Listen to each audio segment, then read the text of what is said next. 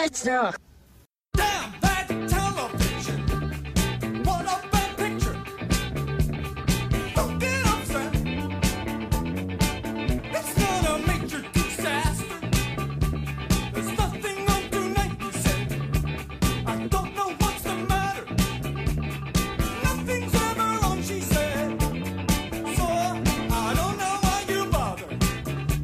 We've heard this little scene. We've heard it many times. We're fighting over little things and wasting precious time. They might be better off, I think, the way it seems to me, making up their own shows, which might be better than TV. Judy's in the bedroom, inventing situations. Bob is on the street today, scouting up locations. They've enlisted all their family. They've enlisted all their Chopping wood inside? Welcome to the Chopping Wood Inside podcast, the Twin Peaks podcast for conspiracy theorists and aficionados. I am your host, Murphy. We're back. Tom, are you still there? Yeah, I'm still here, buddy. It's been What? it's been a few weeks, hasn't it?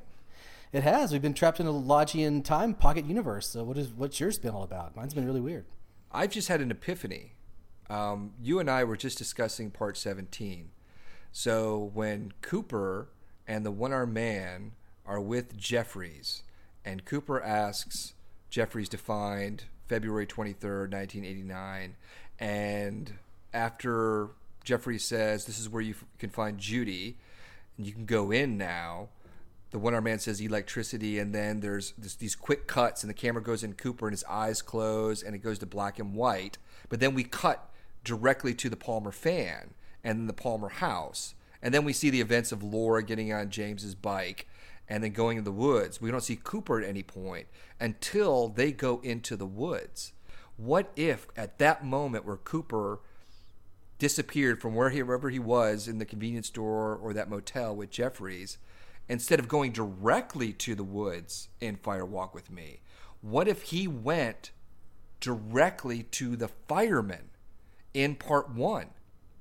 Because when Cooper appears in the woods, that kind of staticky shot of him, like basically kind of like, coming into focus in the woods is almost the exact same shot. It ends with his eyes dreaming, like he's going inside of his dream. We get the slow zoom into Cooper's sleeping, closing eyes. Well, also when the fireman says you are far away, and when he disappears, it's almost like he unplugged Cooper, and he the Cooper feed disappeared. What if when it came back in, he was in 1989? We've been speculating, or there's been talk about where that scene is taking place with the fireman, that first scene in part 1. And a lot of people are speculating that it happens at the end of the series. It's kind of the Cooperverse thing. And at the beginning and at the end and at the beginning. Right. But what if it happens there at that transition? And that that would lead into... That would work. We were thinking 18. about where else would it be, so you've kind of had an epiphany. That's a possibility. Yeah, that's a real possibility. I think that's good. It's definitely possible. Yeah. So I kind of just jumped in. If it was like that, then it even could maybe tie into maybe he's just like a time traveling wacky Cooper, off doing his adventures, and he's not in a horrible time loop. I just think that there very well could be something with that, with him being far away, being this kind of Doctor Who quantum leap, going backwards and forwards in time. And like I said, I've been speculating that what we're seeing with Cooper, especially in part 18, is probably what happened to Jeffries all those years ago. And at some point, he just evolved into the tea kettle that we see in the motel room. Not to say that that's Cooper's destiny, but I think that's why his brain is scrambled in part 18. Also, the reason why I think his brain is scrambled a little bit is because the Mr. C aspect of Cooper, his shadow self, I think is back in Cooper in part 18. I'm not saying that Bob is in him, but now that Mr. C has been returned to the lodge, that I think, and Cooper never properly confronted his shadow self, with Cooper not really being fully cognizant of it, that presence within him, especially at the Judy's coffee shop, where he didn't want the coffee, and with the guns and just his whole attitude. So and maybe that happened to Jeffries as well, something similar. Yeah, we've talked about that. I think it's possible, but I'm still, I'm still buying into the unified lodge theory that like the lodge, that Cooper is trapped in a Lodgian multiverse where he's repeating the same thing over and over again.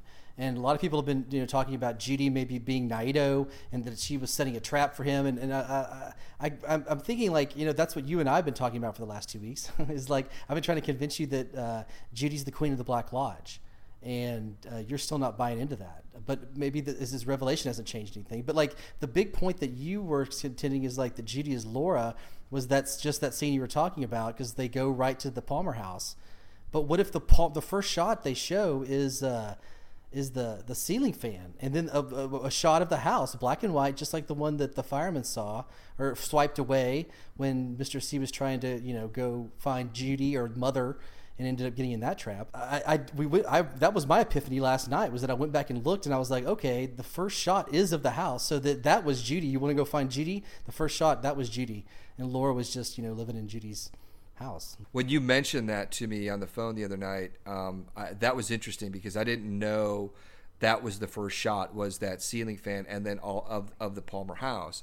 But I still think, and I agree with you, obviously when Cooper or Mr. C went into or found himself in the fireman's domain in part 17 and was caged, the firemen saw the screen. Now, before the Palmer house appeared, it was the scene at Jackrabbit's palace. And then it cut to the firemen, and then it cut back to the screen where we saw the Palmer house, and then that's where he did his swipe. So I agree with you completely that it very well could be likely possible that that's where Mr. C was going. The only problem I have with that is that since Mr. C still has like kind of Cooper's memories, why it's that Palmer house and that he wouldn't like know about that somehow, that everything is leading to the Palmer house. Well, he knows about that, but he just doesn't know that Judy is there. Like that's the whole thing. I think that's the big reveal that you were like, why would they bring Judy out in the last few episodes and make her the big bad at the Black Lodge? Well, I think that's the whole dramatic, point. It was like, okay, holy shit, here we go. Like it wasn't just an incest story with one demon. Like Judy has been running this show the whole time. And maybe she just got involved with Sarah and just inhabited her in episode 2 when her eyes, got wide. Or maybe she's been there since 89. Maybe she's been there the whole time. Well, what about instead of Jaude being the queen of the Black Lodge, what if Jaude was the queen of the convenience store? Well, I think they're all one and the same. Like even when like Philip Jeffries or the one-armed man brought him into the convenience store, I think that really sealed it for me. And then they went and saw Philip. That they were allowed to cross. I feel like it's all one and the same, man. You think that the Black Lodge and the convenience store yes, are one and it's the all same? Everything. Like really everything we saw. I'm even questioning my theory was that like, the Twin Peaks stuff was real. But, the role of like Sheriff Truman is kind of weird. Like, like he never stood up in 17. His hat got popped off. He didn't seem very real, and he got the key that came from Vegas, which was from a fictional, dreamscape in my theory, at least. So I don't know, but maybe all of it was a fucking dream, dude. Except for Gordon. Everything else is dream. Except for Gordon. It would be interesting, right, if you could somehow break it down where the Cooper storyline, especially after he left the lodge and went to the Purple Room and found himself in Vegas, that is one dreamer track, so to speak. And the events in Twin Peaks is another dreamer track. And the dreamer track in Twin Peaks, I think, would be the dream of Laura Palmer, if anything. And we talked about this. The characters, that not all of them, but a couple of the characters related to Laura, specifically Bobby and James and Sarah, is that none of them have evolved to the point where their lives are fruitful and happy. They're all living in misery. James had a horrible motorcycle accident and is still pining for a woman who is unattainable. And Bobby has this family, obviously with Shelley and Becky as his child, but Shelley's with another man, and Becky is falling down the Laura Palmer path with like a bad relationship and drug abuse. And Sarah, who was not complicit with Leland, but I wouldn't say allowed it, but was certainly in a form of denial, is now the she was proprietor seeing the horse. She was seeing the white Evil. horse. She was seeing the white horse. Sarah was back in the day. That's yeah, right. She was seeing the black, but that what I'm saying is that if Twin Peaks, like you were saying with Sheriff Truman, which I completely agree, it didn't really seem real. He really did. I think at a couple of moments got up from his desk when he went, other than when he went to Jack Rabbit's palace. I mean, he really was just confined to the sheriff's think of that, and station. Naido also interacted with them, and Naido's from the other world, from the dream world as well. You mean in part 17 at the Well, sheriff's she popped station? down. Yeah, they got her. Yeah, they brought her, and she's there for Right, several episodes, right, hanging right. out. Like that could have not been real. Everything could have not been, real except for, I guess, Gordon. Well, the whole thing with that, though, I don't think like all of it. I mean, it's very nebulous because I choose to believe that Big Ed and Norma's relationship was real. That was real. Well, yeah, but Audrey, not so much. well, but think about like also with the Laura Dream track, and I'm not saying I believe this. I'm just saying it's an interesting thought that you just mentioned Audrey. Audrey and Laura were competitors. Obviously, Audrey knew that her father secretly, pined or had feelings for Laura. That photo in his office. Yeah, the photo on his desk. Yeah, right. And it would make sense that if Laura was dreaming that Audrey would be in some kind of predicament that would not be positive or happy. And also related to Big Ed, Norma, and Nadine, these are kind of fringe people in Laura's life, but that she knew they had more kind of the happier storylines where obviously Norma and Big Ed were reunited and are able to marry, and Nadine is relatively sane. So there is some interesting facets about that aspect of it. And I don't like the notion that everything is a dream. But I certainly think that what Cooper is going through is more of the evolution of the Black Lodge and the Unified Lodge theory, which you coined, with this dreamer notion kind of built into it. Yeah, I buy into that. I would say that's true. I think that Laura, I think Audrey, I think anybody stuck in that it's not just Coop. Every reality in the lodge is a Cooper influenced or created one. That's just his impression and his journey. We're getting all of that on screen, but I like the idea of that perhaps Laura having her own dream track parallel and entwining with Cooper's throughout the series. That's interesting. Like Odessa could have been hers, right? Right, very well could like be. The Roadhouse and all this other characters you're talking about, the Twin Peaks stuff. Yeah, that's possible. Yeah, no, there's that, especially that scene with Although, Sky she Ferreira. must have a lot of anger to have her mother, so, ooh.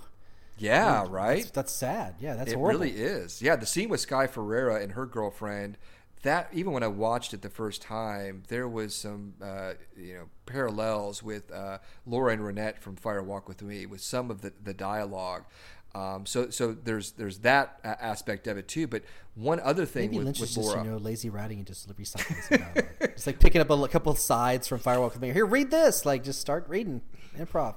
well, another thing with Laura is with this dream notion possibly is her appearance when Cole opens the door in the Buckhorn Motel or Hotel, and he sees her crying, image from Fire Walk with Me, and then Albert appears. Like maybe somehow Laura is influencing the Blue Rose Task Force or Cole. I mean, Cole obviously is, receiving dreams, Monica Bellucci dreams, this whole dream intuition, which mirrors Cooper in the original series, how they influence current events. And obviously leading to the future events as well, because the Monica Bellucci dream was really the precursor to obviously Jeffries and the whole Judy and ultimately Jaude. For me, that was just the setup for it felt like that was a part of like Gordon's consciousness, or remembering all of this, like through dreams, like he was being triggered.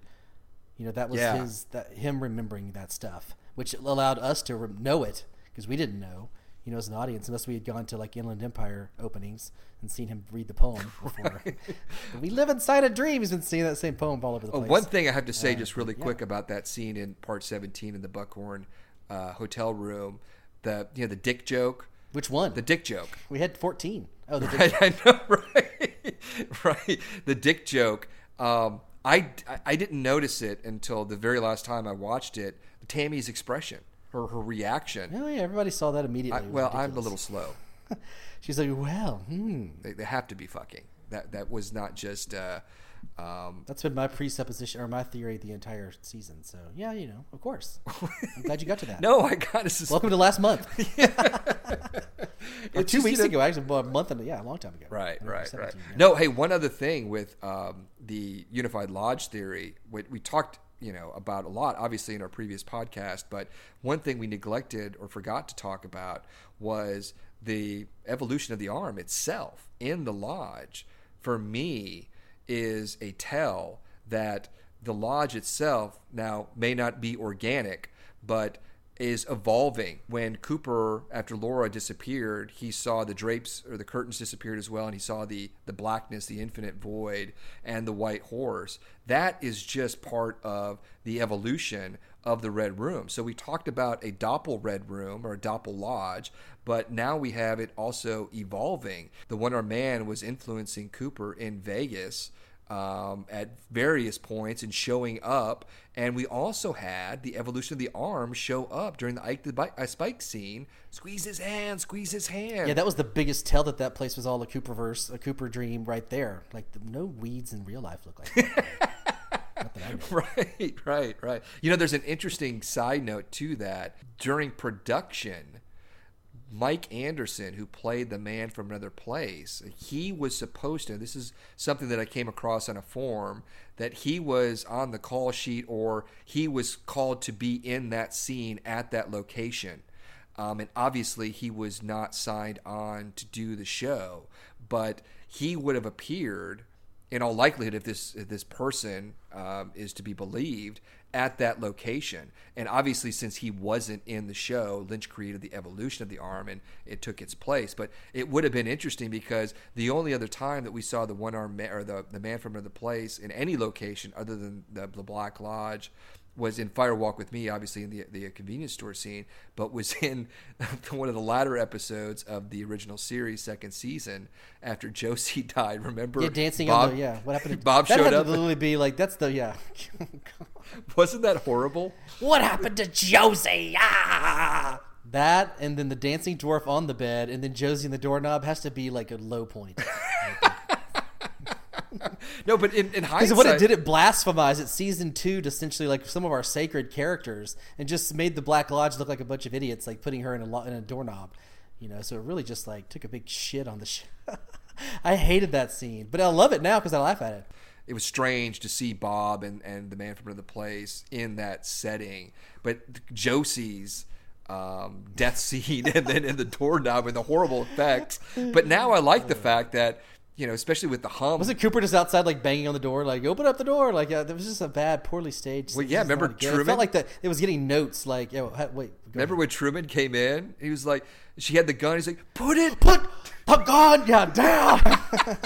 Put it down. That was a good acting. Right. I feel like that came from, like, notes from ABC. Like, you've got to start showing Bob and Little Man. Like, it's just every episode. Yeah. Like, we started seeing him at the end, like, popping up, and we were like, ugh. Yeah. So. Well, no, I'm digressing. Hey, let's talk about this because this is another thing that ties into 17 and 18 as well. The triptych of Naido and Diane and possibly Judy. And your thoughts. Yes, the mystery. Yeah, the mystery on that. Because if it was Diane in part 3, then you would think that she was helping Cooper. Now, if it was Judy, then the insinuation is she was not helping Cooper.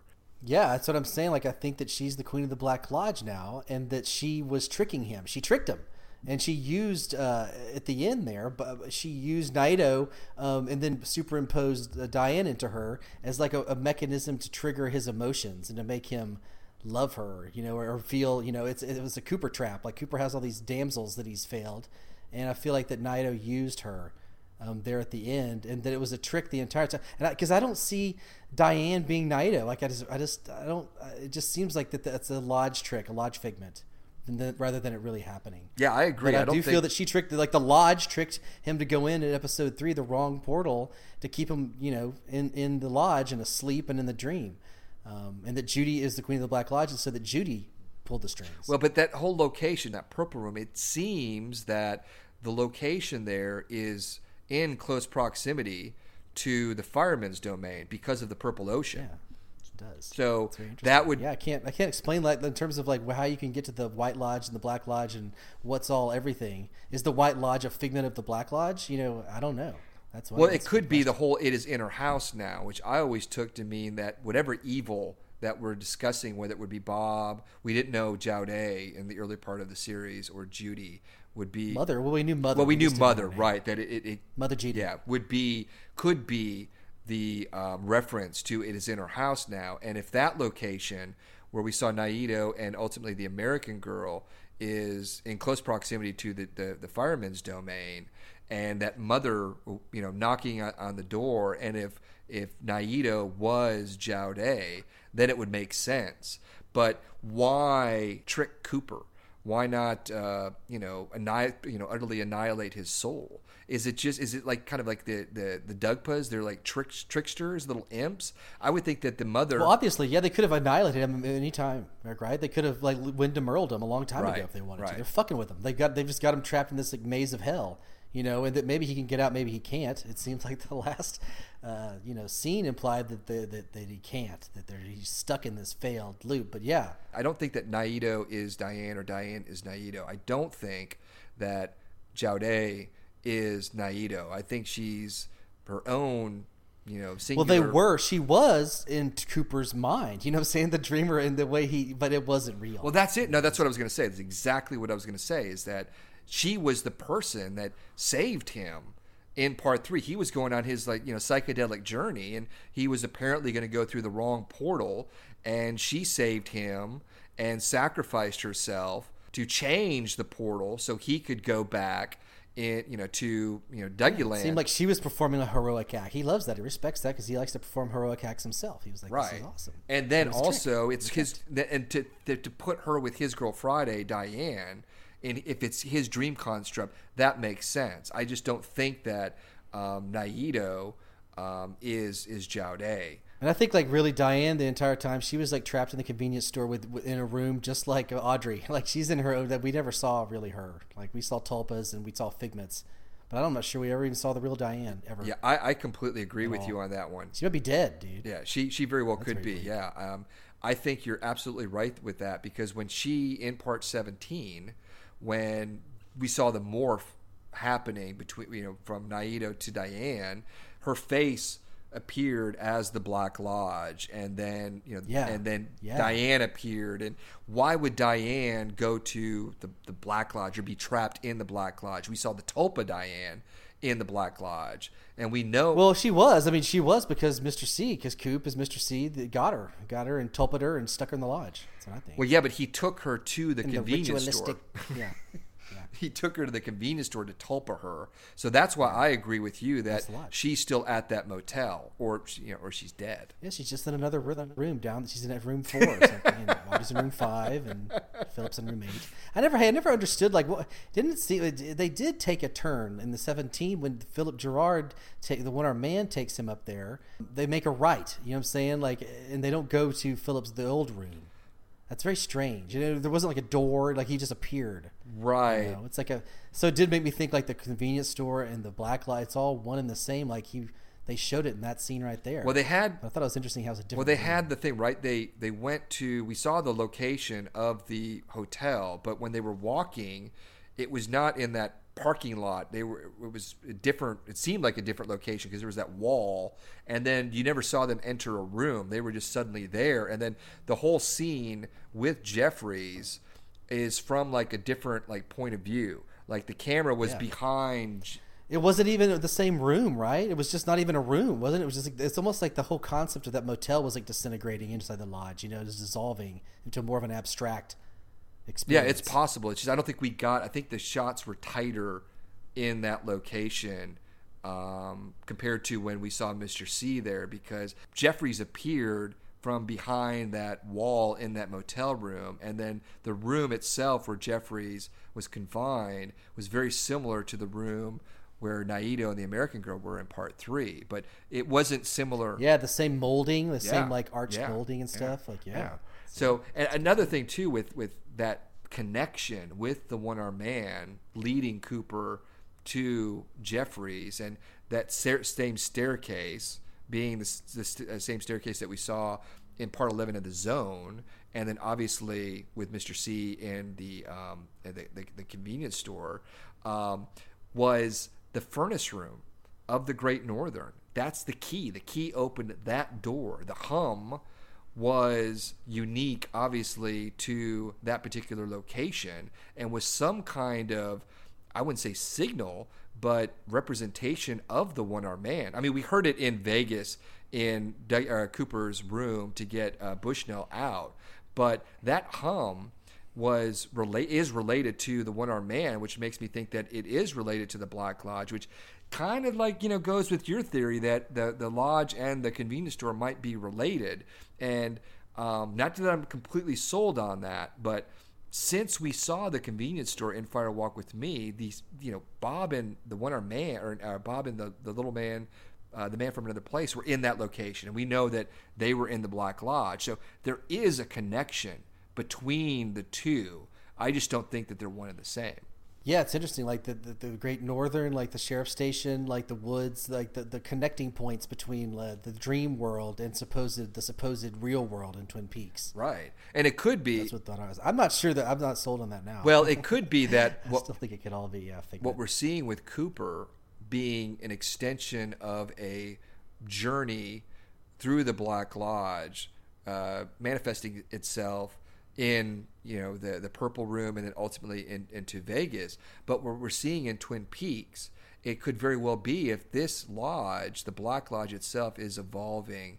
And we saw that scene with Hawk in part 2 and then in part 17. Yeah, the map evolves, so the lodge is evolving. But weren't the curtains? Yeah. The series is evolving. The curtains were really tall and very tall curtains, and influencing the town itself. And we saw our characters in the woods, Jerry, Stephen, Gersten, being affected by some unknown presence. And then I think it cascaded to the town itself with any number of scenes, whether you want to say the Roadhouse or outside the Double R. Are you saying Judy is behind the sparkle addiction in town? She's running the drugs? No, but that's an interesting segue. What the hell was Red's purpose in this storyline? Balthazar Getty. He did some cool magic tricks, and I thought, like, wow, he really did that. But then I was like, he's just sparkled out. We're just seeing it through, like, it didn't really happen. It was just a trick, and Dickie Horn's higher than fuck, and so that's it. We just saw it from his perspective that was not real. So yeah, I don't know what his point was. Oh, you know what his point was to be Shelley's boyfriend, bad boy boyfriend. That's it, though, right? Yeah, that was. Well, and to be a part of the drug, they just set the scene with the background, the drugs being run, and the badness that Dickie Horn was involved in, and so forth. So they had to create that. And have to show, and with two birds with one stone there, you get the Dickie backstory with him. Then you also get the Shelley backstory, her still being stuck on the bad boys. So that was really just a plot device. He had no other character or depth at all. He had one scene. And there was no payoff. Three. No payoff. Yeah, no payoff at all. Well, how many did? Right. I think it's absurd, like thinking about like Bobby's arc. How many hours did we talk about this guy? This guy's really grown up and he's just become a wonderful man and father. I'm so proud. And then at the end, the last time, I was like, what did I miss? He just missed the entire fucking episode 17, Bob removal, everything important. He was in the John. Right. So what does that say about Bobby's arc? Never found out about his dad. He never nothing. He never got to cry over his father's dead or headless corpse. Yeah, sadly. It would have been interesting if, or a nice little touch. A lot of open strings, friend.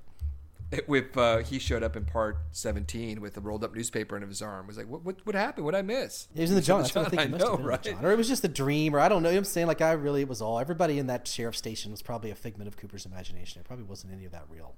Well, I don't necessarily think that's the case. I mean, obviously there was some dream aspect of that. Well, think about it. Everyone who interacted with Naido, the woman with no eyes, was she real, Tom? She didn't seem like she came from a real world, and she didn't. She came from the astral plane of Cooper's Lodgian reality and interacted with every damn one of them in there. Freddie had a damn power fist. We had some weird shit going on. Woodsman running around, Bob bubbles bouncing. It was all a big... Andy saving the day, Lucy saving the day. It was all a fictional wonderland created by Frost, probably. Well, yeah, Episode 18, pure Lynch. I agree. I just think that Cooper's storyline with being its kind of conclusion or its climax didn't really merge with the Twin Peaks storyline, because it was still very consistent with those characters. Like with Andy, especially, he was brought to the firemen, given those clues, and he's sitting there running around. Very important that the shit's about to go down. That's why I don't think it's all Cooper's dream. I think that parts of it are, but it could be, like we were discussing before, if Laura Palmer's presence soon to be. I mean, Cooper was very quick once, the lights went out. He found himself with Diane and Cole in the furnace room in Great Northern. He knew exactly what was going on. He was going to put that key in that damn door. He didn't know who he was going to meet, but he was going to save Laura or find Laura at that particular point. Isn't it weird how the key came through, like the episode 3, keys can't go through light sockets, and it made it through. His shoes didn't. His pen didn't. Why the key? But the key did. Yeah, the key. Yeah. Because I think it's part of that whole, your unified lodge theory, I think. It's manifested. Yeah, it's not real. It's the blue key in Mulholland Drive. Right. But it's weird, thinking about, that scene with, Ben Horne giving the key off to Sheriff Truman. That could have all been pure fiction. Because what was the point of that scene? It could have been a part of Cooper's dream. Did he just dream up Frank Truman? Well, think about this. He gave him a happy ending. Essentially, he gave, Sheriff Truman didn't die for Mr. C, and Ben Horne found Jerry at the end. Here's what it could be, right? What we were talking about with these tracks, right? So if you think you got one track with Dreamer tracks, right? And it's one of them is Cooper's, but one's Audrey, one's Cooper. Well, there's many. You could say there's many, but let me just simplify it. There's this Cooper track, and the whole journey that we're seeing from the time that he leaves what we know of as the Black Lodge is still the Black Lodge, the Purple Room, going to Vegas, and ultimately to Twin Peaks. That's one track. Say it's the Black Lodge, right? Now, let's say the Twin Peaks, what we're talking about Twin Peaks, because there's some inconsistencies here, like you just mentioned the Sheriff Truman and the Ben Horne scene. Could Cooper have dreamt that up? It's possible. But what if we were talking about before the evolution of the Black Lodge in the town of Twin Peaks itself? That's a separate track that's not being manipulated but influenced by the Black Lodge, because we've speculated from almost the very beginning that Twin Peaks in this series feels more like Deer Meadow and Fire Walk with Me than Twin Peaks. It's darker. The characters, the mood. It's Trump Peaks. It's what? Trump Peaks. Let's not get political, my friend. It's gone to hell. That'll make me depressed. But that could be that one track is being influenced by the Black Lodge. Well, they're all they've been created by them. I wouldn't say created. The created, that's the manufactured. I don't really buy that notion, because I would believe that not only with our story, but probably Lynch probably subscribes to free will. I would think. And I would hope that would be the case in the stories Twin Peaks. I don't think so with the end of this series. But that could very well be that the influence of the Black Lodge in the town of Twin Peaks. And then what's happening is that in part 17, slowly but surely leading up to part 17, the tracks are narrowing, and they really converge in part 17. Well, I mean, all the time loops and all the weird stuff, and maybe it was just Lynch editing. Bobby being in the double R twice, 2 days in a row, the same day, doing 2 different things. Yeah, and then also the Big Ed weird scene, right? Big Ed with seeing the weird glitch. It almost saw like a box monster of himself for a millisecond in reflection while he's eating his Garmin Bazia corn soup. Also, if you look past that, there's one white car going past it 18 times, the same car. That was probably Lynch's son. He was walkie-talkie, telling him, Let's do it again, another white car, more white car. Yeah, it's just. Well, I have a notion on that, especially the Big Ed scene, because it seems that it was intentional. Oh, good. You thought it was but now knowing, that was part 13. So now we know that Cooper saving Laura changed the timeline. That is a subtle hint. Saving? That when Big Ed, when that happens, will have another a timeline himself, like another reality.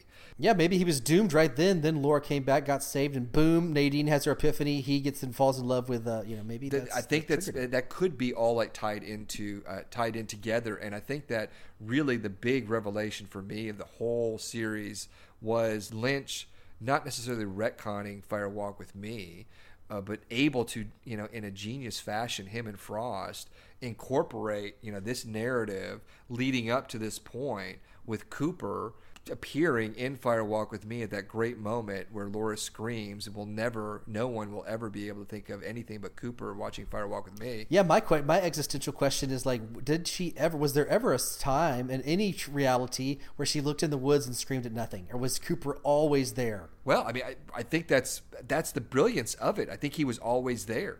But you would think there would have to be a time where he wasn't there for there to be a time where he was there. What? He's filling a void. He's making that active choice to retcon. There had to be a moment where he wasn't there. Well, yeah, this is getting into these time paradoxes, and I'm getting like... Like when I watch like Twin Peaks or Fire Walk with Me again, is there any interpretation of watching it again to think that there was a time where we're watching it like before this new season, where there was no one out there, where we thought she was just screaming at nobody? The whole thing with that and the scenes of the pilot that we see that follow with Pete and Josie and Catherine, and then we see the body wash up on the shore there, and then just like Cooper leaving the fireman's domain and then appearing in the woods, the staticky shot of appearing and disappearing, the same thing happens to Laura Palmer's corpse. And now we have this whole timeline that is open for any multiple interpretations for future seasons, movies, novels, what have you. That for me is the big revelation. But did you say in episode 13 that was like that we somehow saw a reality where Laura was not killed and that changed something in Ed? Well, no. What I'm saying is that the doubling of Ed, seeing the image, could be a visual clue. Or it could be a clue they're in a Cooperverse. Well, I like the other one. I like the other one, like the foreshadowing, because what we know in the town of Twin Peaks itself does not feel like Twin Peaks, and I think that was intentional. I don't think it's just the passing of time. I think that is a component of it, but I think it was all building up to the point like Laura is the one. All those that dialogue from the log lady, like almost every time, like it's all about Laura. Find the diary. And then, Laura is the one. Everything was like kind of like Laura. Did she say find the diary? She didn't say find the diary, but that was... Oh, it led to... Okay, I see. Yeah, the nickel. The clue led to the nickel, which led to the diary pages, which was a complete red herring. You know what I thought, looking back on it, like episode whatever it is when Pauk goes to see her about the page, Sarah Palmer... Like, well, we just happened. I know he obviously went there because she freaked out in the store. But he also goes, well, actually, we have an investigation. He was going to tell her, but she freaked out on him so much and scared him and creeped him out. He just dropped it. Yeah, no, I know, right? Yeah. That was it. There was no other mention. So Judy really snuffed that one out. No, but what it could be is that the log lady is telling Hawk in her own cryptic fashion, obviously, these clues which pertain to Laura. The diary, obviously, and the fading or the glow that has been fading, that it's all related to Laura. And I think that she is having a premonition, or that she knows, or at least her log, the deputy log, knows what's going to happen with Cooper and Laura, and everything's going to change. And I think that is like hopeful.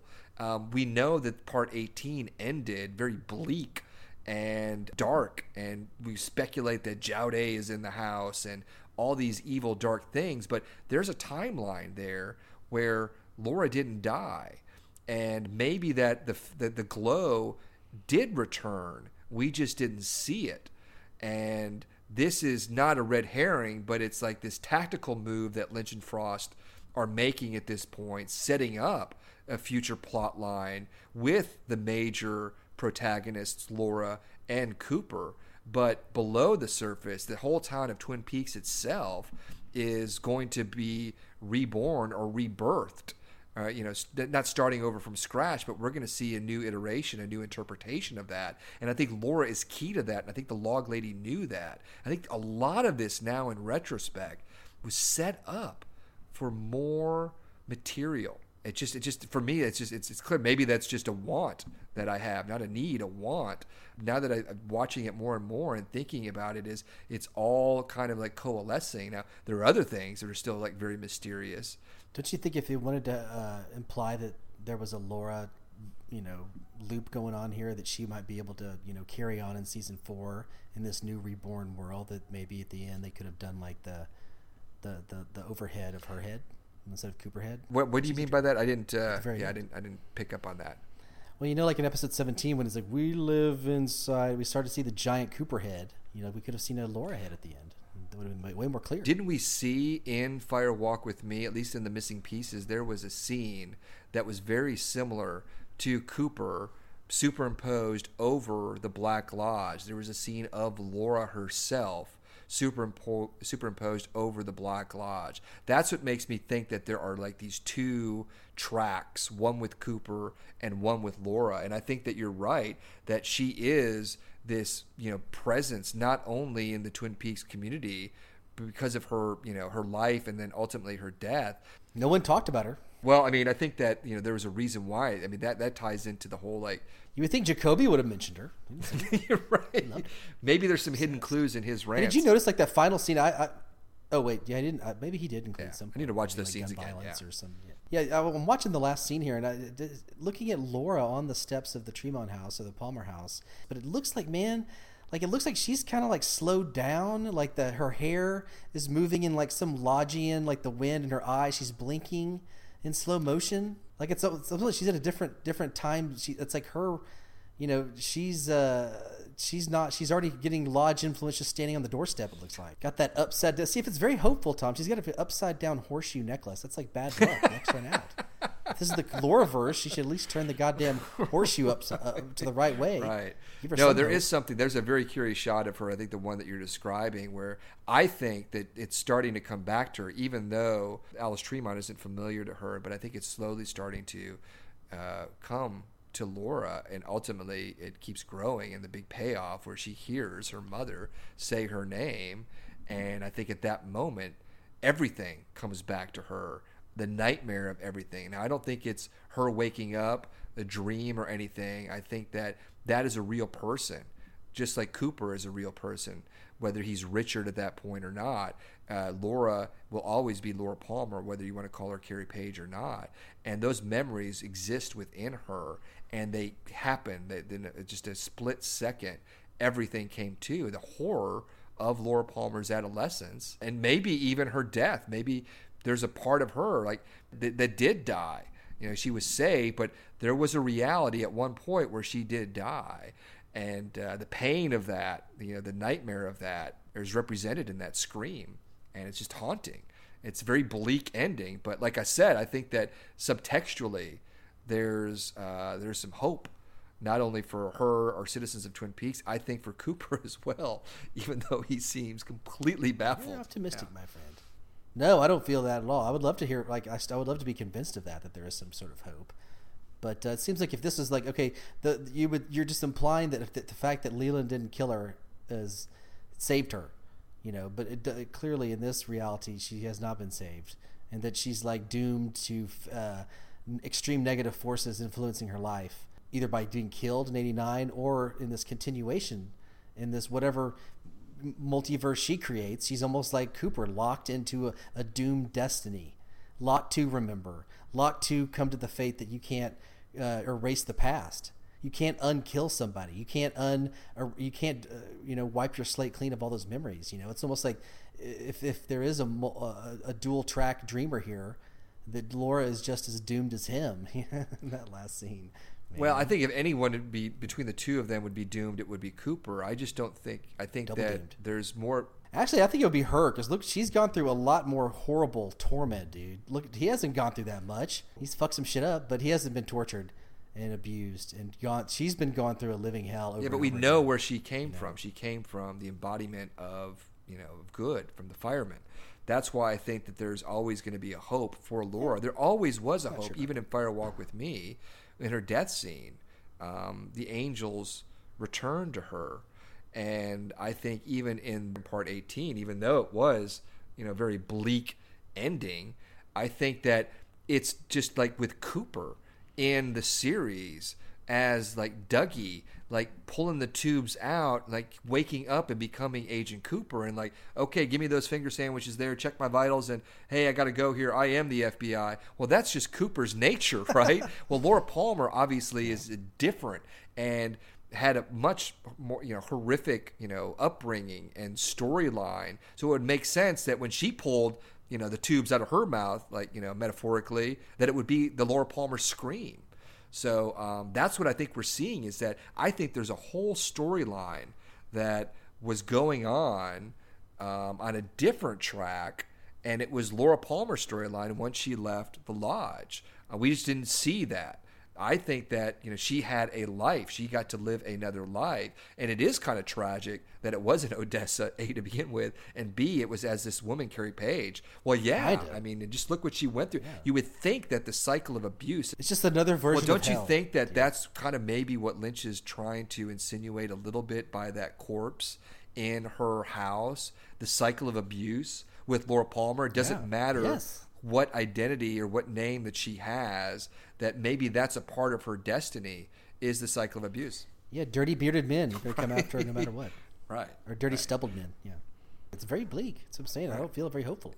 I mean, think about this. Like, he's already kind of like told us with a big emphatic ending here that, all these fanciful tales of going back and changing the past and saving, the damsel in distress is just an all fool's errand. So where do you go from here if there was to be a season 1, in terms of, like, he kind of put the old stamp on it. You cannot unchange the past. You can't do it. If you do, you're doomed to fail and doomed to, make the same mistakes again and again. So then, if you can't go back to the past, what would even season 4 be about? What would the future be without the past? I think you can. I think he just proved it, that you can, but there are consequences for that. I think that Laura was saved. Well, that's what I mean. You can, but it's gonna roundabout. It's gonna bite you in the ass one way or the other. Is what I'm saying. Especially when you're living in Judy's world. But maybe for Cooper, maybe that, like with Laura, with the cycle abuse, like Cooper's destiny is to be this failed hero. He is the White Knight. He is, I think, an embodiment of good, but he does have a darkness within him that he's able to suppress. But maybe that's his destiny, is to fail repeatedly. But maybe the silver lining is that the town of Twin Peaks itself, or the community itself, that's where the hope lies. I don't think it's all bleak. I don't think that was the intent with Laura and Coop at the end of part 18. I think that it's multi-layered. The whole series was multi-layered. And I think that was just, obviously a huge component of it. These are our two major presences in the Twin Peaks lore, Laura Palmer and Agent Cooper. Together. We had only seen them together in either a dream or in the Black Lodge. Now we get them in the real world, but in another dream. It's probably still the Black Lodge, right? It's interesting, like looking at 18 now. It's like with Cooper, you think, well, okay, maybe Cooper's going to be a good guy when he comes back, but the Richard transformation turned Mr. C and Dougie into one and made him flawed. It's almost like watching 18. You could see Lynch showed like Cooper becoming a monster without any Bob in him, or without doing anything evil, like being monstrous in the way he was trying to, control, Laura and bring her back to this place of, absolute hell, like in his lack of foresight and his lack of understanding of the situation. Like in that scene, he was a monster, not talking, bringing her up there, like really having no, connection emotionally with her, trying to, put himself in her shoes at all. He was like on this, hero track, one track mind, and he was a monster, in his own way, without the Bob and without the evil, without the convenience store, without, that was very interesting to me to think about that. I think that he's trying to reconcile the darkness within him. I don't think that he is being indifferent. I think that he's dealing with things within himself. And I think it's tied to his time jumping and his journeys that are affecting him. And it just leads up to the point where he doesn't even know what year it is. That here he is with Laura Palmer, and he's bringing her back to the house in Twin Peaks. But here she is sitting next to her White Knight, her savior, Agent Cooper. But in another timeline or another time itself, he was possessed by Bob. And Bob obviously was in Leland. And Leland and Bob were fucking Laura, and in another time killed her. Another timeline killed her. So it's so multifaceted and multi-layered and so very, very dense and interesting that I don't think that you could just say, that Cooper is being like a monster to Laura herself. I think that they're both scrambled personalities. Well, scrambled personality or not, that was the effect of what he was doing. He was doing something. He was basically doing Judy's bidding, bringing her to her.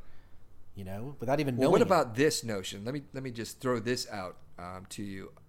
We're talking about the presence of the Black Lodge, the evolution of the Black Lodge, not only affecting Cooper's journey, but maybe affecting the town of Twin Peaks itself, and God knows where else. I would think that it would also be possible, and we've seen its polar opposite, the White Lodge, or what we think to be the White Lodge, near Jackrabbit's Palace. Here we have these two portals in the same community of Twin Peaks, one light, one dark.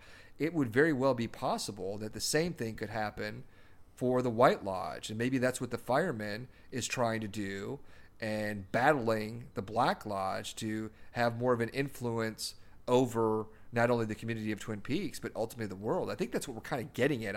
I'm not a smart enough man to really kind of like put all this together, but in abstractions I can kind of like see certain things. But maybe that's what the master plan is between the firemen and Jowday, represented by the black and the good and the evil.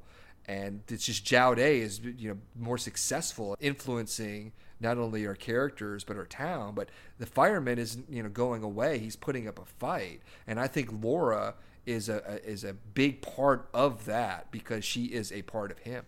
Yeah, a lot of people were like, "Oh, wow, the Mr. C, or the whole plot to capture Mr. C, like Dougie, like the whole, we didn't need him. The fireman already had Freddie on the case. Like the fireman was ahead of the plan." I've heard a lot of people say that was like kind of an indication that like that the White Lodge has got things in control. Like, but really, I don't think so.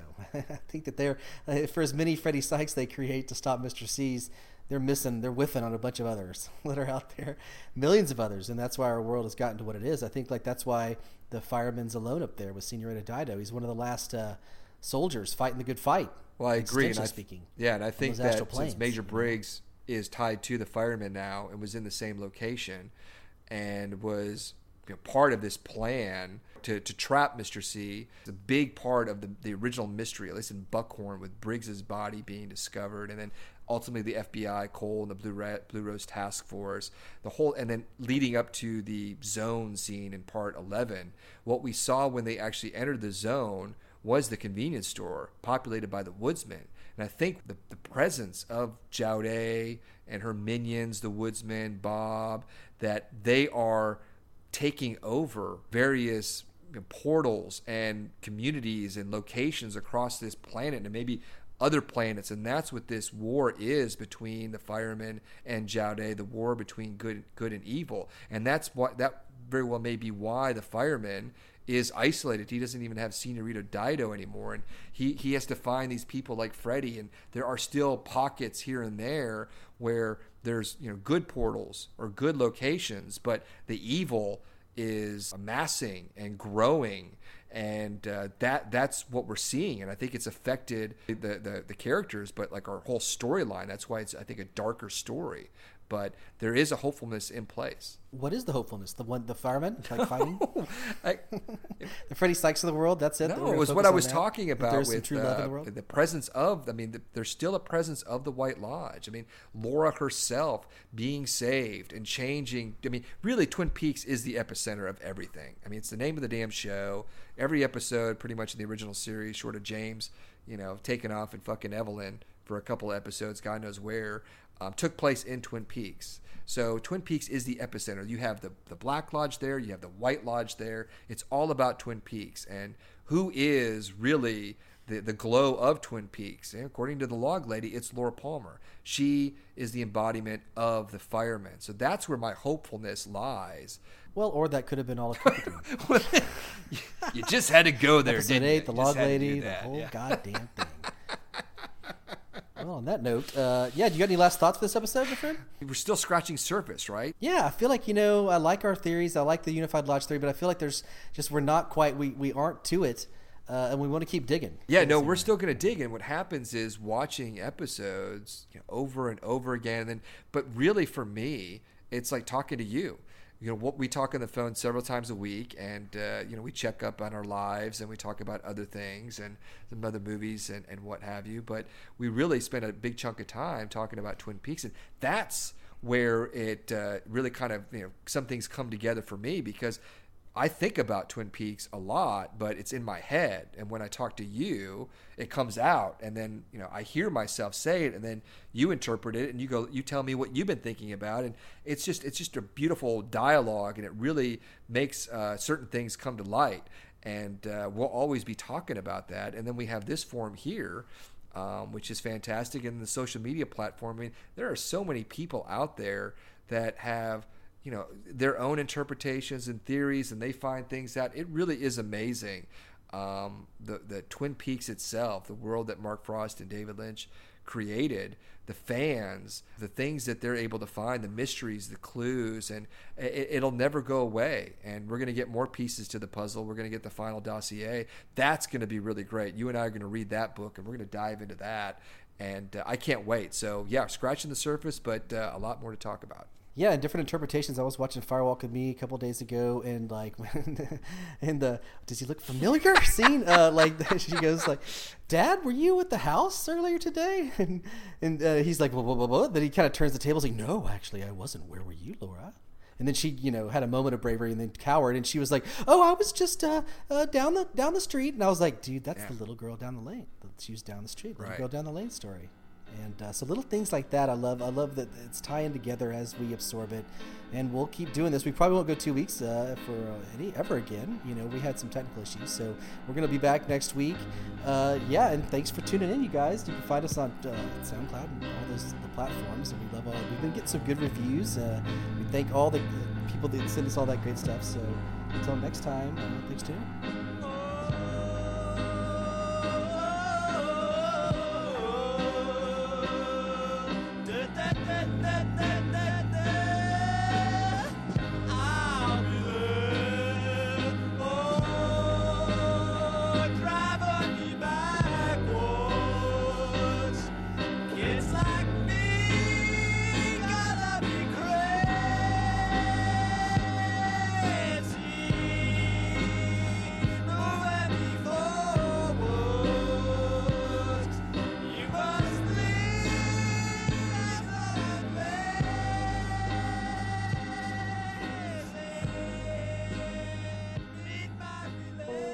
It was Laura, and I saw her glowing in the dark woods. I saw her smiling. We were crying, and I saw her laughing. In our sadness, I saw her dancing. It was Laura, living in my dreams. It was Laura. The glow was life. Her smile was to say, it was all right to cry. The woods was our sadness. The dance was her calling. It was Laura. And she came to kiss me goodbye.